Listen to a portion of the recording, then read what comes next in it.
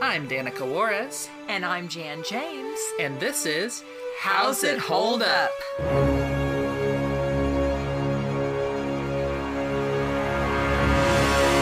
Hi, I'm Danica. And I'm Jan. And I'm Valerie. And today we watched another Talkartoons short. This one was starring Bimbo and is called The Bum Bandit, but we only watched it because Betty Boop is also in it.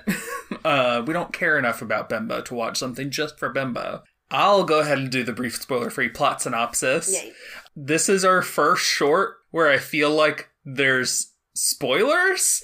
So I'll do a non-spoiler. I won't have spoilers here in my little synopsis, but like, I would suggest just check it out. It's on YouTube. It's like 5 or 6 minutes. It's not long. It's called The Bum Bandit from 1931. Just watch it.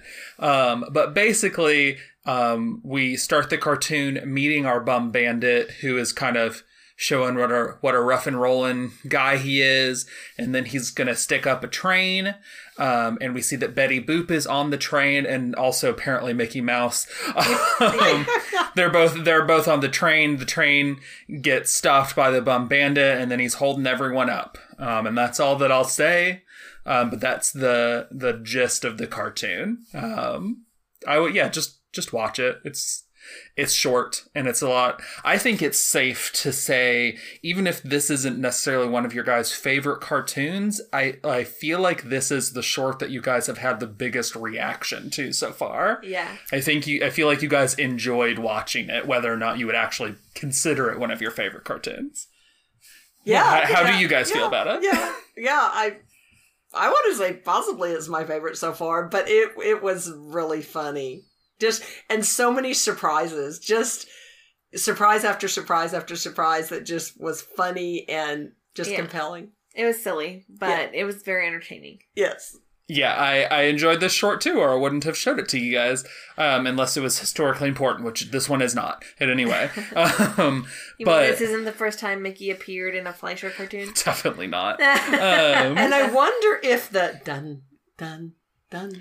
It had probably already been a staple. Had that already been at that a point. staple? I imagine so. I don't know for sure, but I didn't see any like notes about this was the first to use that. Like, I don't think so. But yeah, I enjoy it. It's a cute cartoon. Unfortunately, I believe it's in the public domain, which is why it wasn't put on the Blu-ray release of Betty Boop cartoons by whoever holds the rights to the ones that aren't in the public domain, because they're cowards. So they just, even though they could very easily do really nice versions of all of the ones that are in the public domain, they just don't. So there's like half the Betty Boop cartoons just look like butt because no one has bothered to put them out looking nicer, which is unfortunate. Let's start talking. I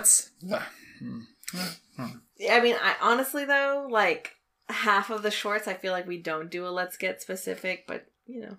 Let's get specific. I just have two main notes. One is that the name Betty Boop goes by in this cartoon is a reference to the 1930 film Dangerous Nan McGrew. And also you might have noticed that Betty Boop does not sound like Betty Boop normally sounds. She is not voiced by any of her normal voice actresses, but by Harriet Lee. Who's just doing a notably different Betty Boop voice. She just sounds... She doesn't have that, like, accent, like that kind of way of Betty Boop talking. It's like, I prefer the way that Betty Boop normally talks, but it's fun as a one-off, you know? Yeah, I didn't even think about that, but now that you mention it, yes. I'm going to go ahead and say now, just because it's kind of, there's not like a whole lot of plot besides kind of the spoiler stuff. So I'm going to go ahead and say that now we're going to start talking spoilers. So yeah, I would suggest go and watch this cartoon. It's short and it should be a cute, a funny little thing to watch. So anyways, yeah, let's talk about the story and the characters in here. We got two main characters, the Bum Bandit and Dangerous Nan McGrew. It was just so I love how the bandit comes out of this rock that like opens up with a hinge. And then I don't know what was up with his guns, but his guns would be like really wavy and like almost rubbery, the ends of them. But then too, at one point when he was chewing something, his gun was chewing with them. I mean, just so much that just was so silly, but surprising. Things that I have not seen done. So really interesting. And then he would hold up a lot of different things and like, I don't remember if it was a bear. Wait, it was a squirrel. Yeah. A squirrel, like he shot a tree and the squirrel comes out and then he's holding up the squirrel and so it drops all its fur and he takes its fur. Well, he takes the fur off of him. He's like, what's in the bag? And Oh, the squirrel, okay. Later, there's a different character who drops their fur. Oh, okay. So yes, they're the squirrel. He takes the squirrel's fur and even like he's trying to, I love how he has the ability when he is stopping the train to pull up these metal tracks and tie them into a knot. He's strong. Yeah, I guess so. Even though he's got noodle arms. Yeah. I alluded to earlier the sneaking music. It was a really funny sneaking scene where he's, comes out of his hiding and is sneaking around. And then when he is also doing target shooting at a can, a worm comes out and I forgot what the worm says, but there were just surprises like that. He'd shoot something and then something would come out that you're not expecting. And of course he keeps holding everything up and robbing everything. Yeah, there's like a lot of silly one-liners. The squirrel that you said, he was like, oh, my fur coat. And the worm, I think, was like, my surgery or something like that. Just like, I feel like the worm thing was definitely a reference to something that we don't know anymore and almost 100 years later. Oh, no. Yeah. Yeah, but there was just lots of silly one-liners. What'd you guys think about Mickey Mouse being in the short? That was interesting, but it was gross how Mickey just went to the skeleton or something. Just dropped his whole body except for the skeleton. Yeah, he was scared. That was very bizarre. But yeah, I was like, that looks like Mickey Mouse. Yeah, it's just an off-brand Mickey because they could just put off-brand Mickeys into things at this point. Yeah. And then let's talk about. So when we first see Betty Boop, she climbs up to the top, the front of the train to tell the train conductor that there's a bandit up ahead or whatever. The train conductor seems to be terrible at driving trains because he just is pulling everything out as he's trying to stop the train. He's destroying the train, yes. But we want to talk about the turn. Yeah, well, hang on though. But what was amazing, man, talk about agency. She's in the very back caboose, at the end of the train, and then she just leaps up and just runs across the people hanging out the windows. And then she leaps on top of the train and again she runs. She's wearing boots and everything and jumps in there. So, I mean, gosh, superpower, kind of like a Marvel, a Marvel character. She's just leaping around. Even just from that first part of the cartoon, the extent to which she has agency and character in this cartoon is so much more than her debut cartoon where she's a bit character basically. Mm-hmm. And then yes, such an interesting turn. So she has a disguise and she bites the bum bandit's gun and then takes off the disguise and is and shoots bullets. She's I'm dangerous Nan McGrew, and she's you think you're so tough, and then she has the reveal that he's got 7 children with her that he abandoned because he was gonna go get a cow. Yeah. He was gonna go get a cow, and she's did you find that cow yet? And presumably it's been years or months or something, and she's just berating him and everything and making him look ridiculous. And then she steals the front part of the train and him, and they ride off together, and then they close the window and hang some of their clothes out on the thing, with the obvious implication being that they are perhaps making some more babies now. Yeah. I thought she said 17 babies. I think it was maybe 17. Sure, that sounds right. That sounds like the correct amount of hyperbole. Yeah. Just a ridiculous thing. Yeah. She has a picture that shows a bunch of Yeah. Yeah.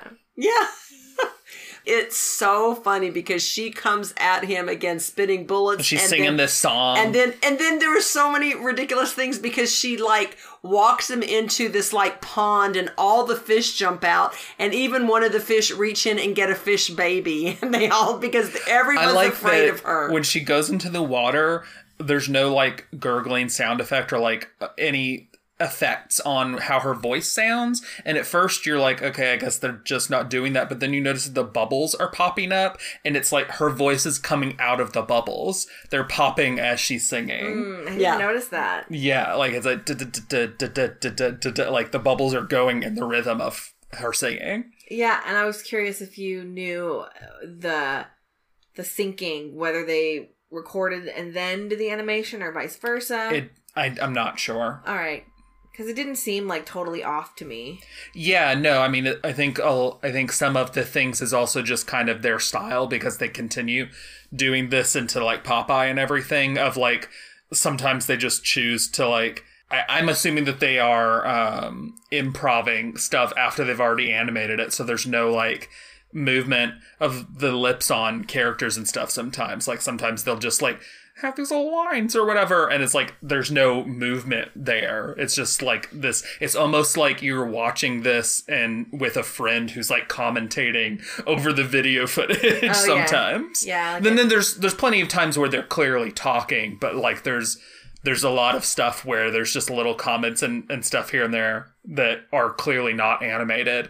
That the assumption that I have is just that is added in after, like later they add that. They're like, let's spice this up with a few more lines or whatever. Yeah.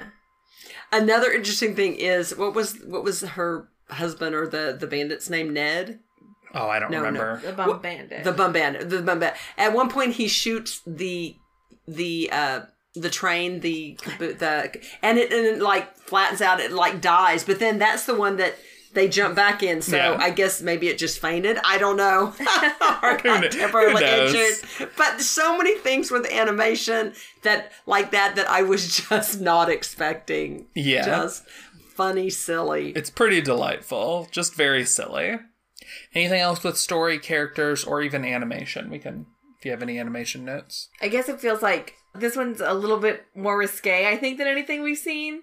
You can definitely feel that the Hays Code isn't in effect yet. Yeah, like, I forget what they say about, something about hell. And then, like, as people are throwing things, like somebody throws in, like, a corset or a girdle or something. Just silly things like that. And then, of course, the end of the cartoon implies that they are, like, doing it in the front of the train. I know. Well, sorry. And show some of their undies on a line. So. I do want to say, real quick, back to when people were throwing things, I, too, like that thing where he just lays out a blanket and then everyone's throwing their belongings on that. But there was, like, I don't know if it was a leg or a big boot. So, like, did someone throw their prosthetic leg, or was it one big long boot? I wasn't sure, because it was either just seems one. Equally plausible. Yeah. Very silly. Mm-hmm. But yeah, no, I agree that this one more clearly kind of shows, honestly, what some of the appeal of the Fleischer cartoons of this time were, and of Betty Boop as a character, is that they kind of do more risque humor with her until 1933, where the Hays Code comes into effect, and that neuters Betty Boop, like, really harshly, and she just kind of fades out over the 30s, while Popeye just continues to be more relevant, because in the 40s is the war. So, yeah, it's interesting, and it's also just kind of a shame. The Hays Code sucks. There's anyone who defends the Hays Code should go die, honestly. Like, the Hays Code is terrible. They should, because it genuinely hurt, like, so many people for so long. And if you think that it was at all good, then you're bad and wrong. That feels strong out of context, but yeah, like, the effects that it had on... It's still affecting everything today. Yeah. We've had to just, like, crawl towards, like, being able to do stuff that they were literally doing in the 20s and 30s, because for like 50 years, you just couldn't do that stuff. And so then that sets things in stone, because those 40 and 50 years is still during the period where film and then television comes to life during that period. Like, it's a period where these mediums are being made and being refined. And so, like, the way that queer people are represented in those things, which is always negatively, because that's all the Hays Code will allow, that gets cemented even after the Hays Code is gone, to where it's just, like, slowly trying to undo that stuff. Like, it's ruined our cinema for so long, and we're still feeling the effects of it. If the Hays Code had never existed, there is a strong likelihood that we wouldn't still be mocking Disney constantly for a complete lack, or, like, really poor showing of queer characters because they probably could have had like some sidekicks or whatever way before now. Like if it hadn't been a thing that was just not okay for like half a decade or half a century, it wouldn't be at the point where it is now. We'd be further along, you know? It's so frustrating. For sure. Like it sets the expectation of the sorts of queer stories you can tell, and that is that they all end poorly. Exactly. And obviously all of that affects real people in real life because it's representation. It's not just a lack of representation to queer people, but this bad representation to straight people who then see queer people as what's being represented here. Yeah, it's like people have... The Hays Code has 100% killed people. Directly, no. Indirectly, 100%. So anyone who defends it is bad, but I also have never seen anyone defend it.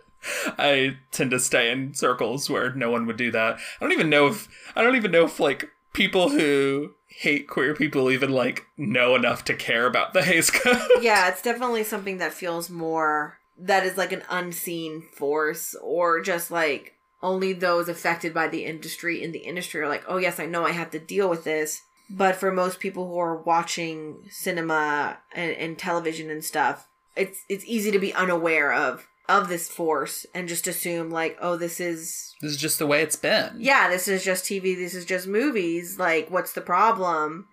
This is a good discussion, but wow, we've gone off topic, which is my fault yes, entirely. Totally your entirely my fault. Yeah. Anything else with story, characters, animation? Let's go on to the part that our podcast is named after. How's it hold up? I mean, decently well. The animation is older. Unfortunately, the video file that we have is very bad quality, but that's not on the original short, obviously. Your mileage will vary with some of the jokes as to if they're actually funny. That worm. Yeah, the worm joke. I'm not sure. It feels like that could be anti-Semitic, but I might also just be like imitating like a Jewish comedian of the time or something. I don't know, but that part feels a little iffy to me. The surgery thing? Yeah. Oh. The particular, yeah. But then obviously there is, during the hold up scene of the train, we do see a African American stereotype briefly. Yes. It's a pretty quick thing, but it's there. Like, it's 100% just a negative stereotype right there. And yeah, I mean, anything else that comes to mind for you guys? No, just on the positive, I love all the agency they gave Betty Boop's character. Yeah. I mean, you could maybe be like, oh, of course she still has to be a mother who has a bunch of kids, but she's also beating the crud out of this guy and is like, obviously a bandit also. So good for her. Well, yeah, and in fact, she says you're going to come back and take care of your kids. Yeah. So, yeah. Let's go on to our favorites and least favorites. What was your least favorite part of the cartoon? I think it's pretty easy for me. I didn't particularly enjoy seeing Mickey's skeleton. And obviously, I also didn't like the black caricature, but that was so, like, quick that I honestly had forgotten about it before we watched it again here. It's terrible, but the Mickey one stands out in my mind a lot more because I just have to see the skeleton. And I'm like, I don't like that. Yeah, that's going to be mine too. I didn't like that. Yeah, I guess Mickey skeleton as well. I don't know.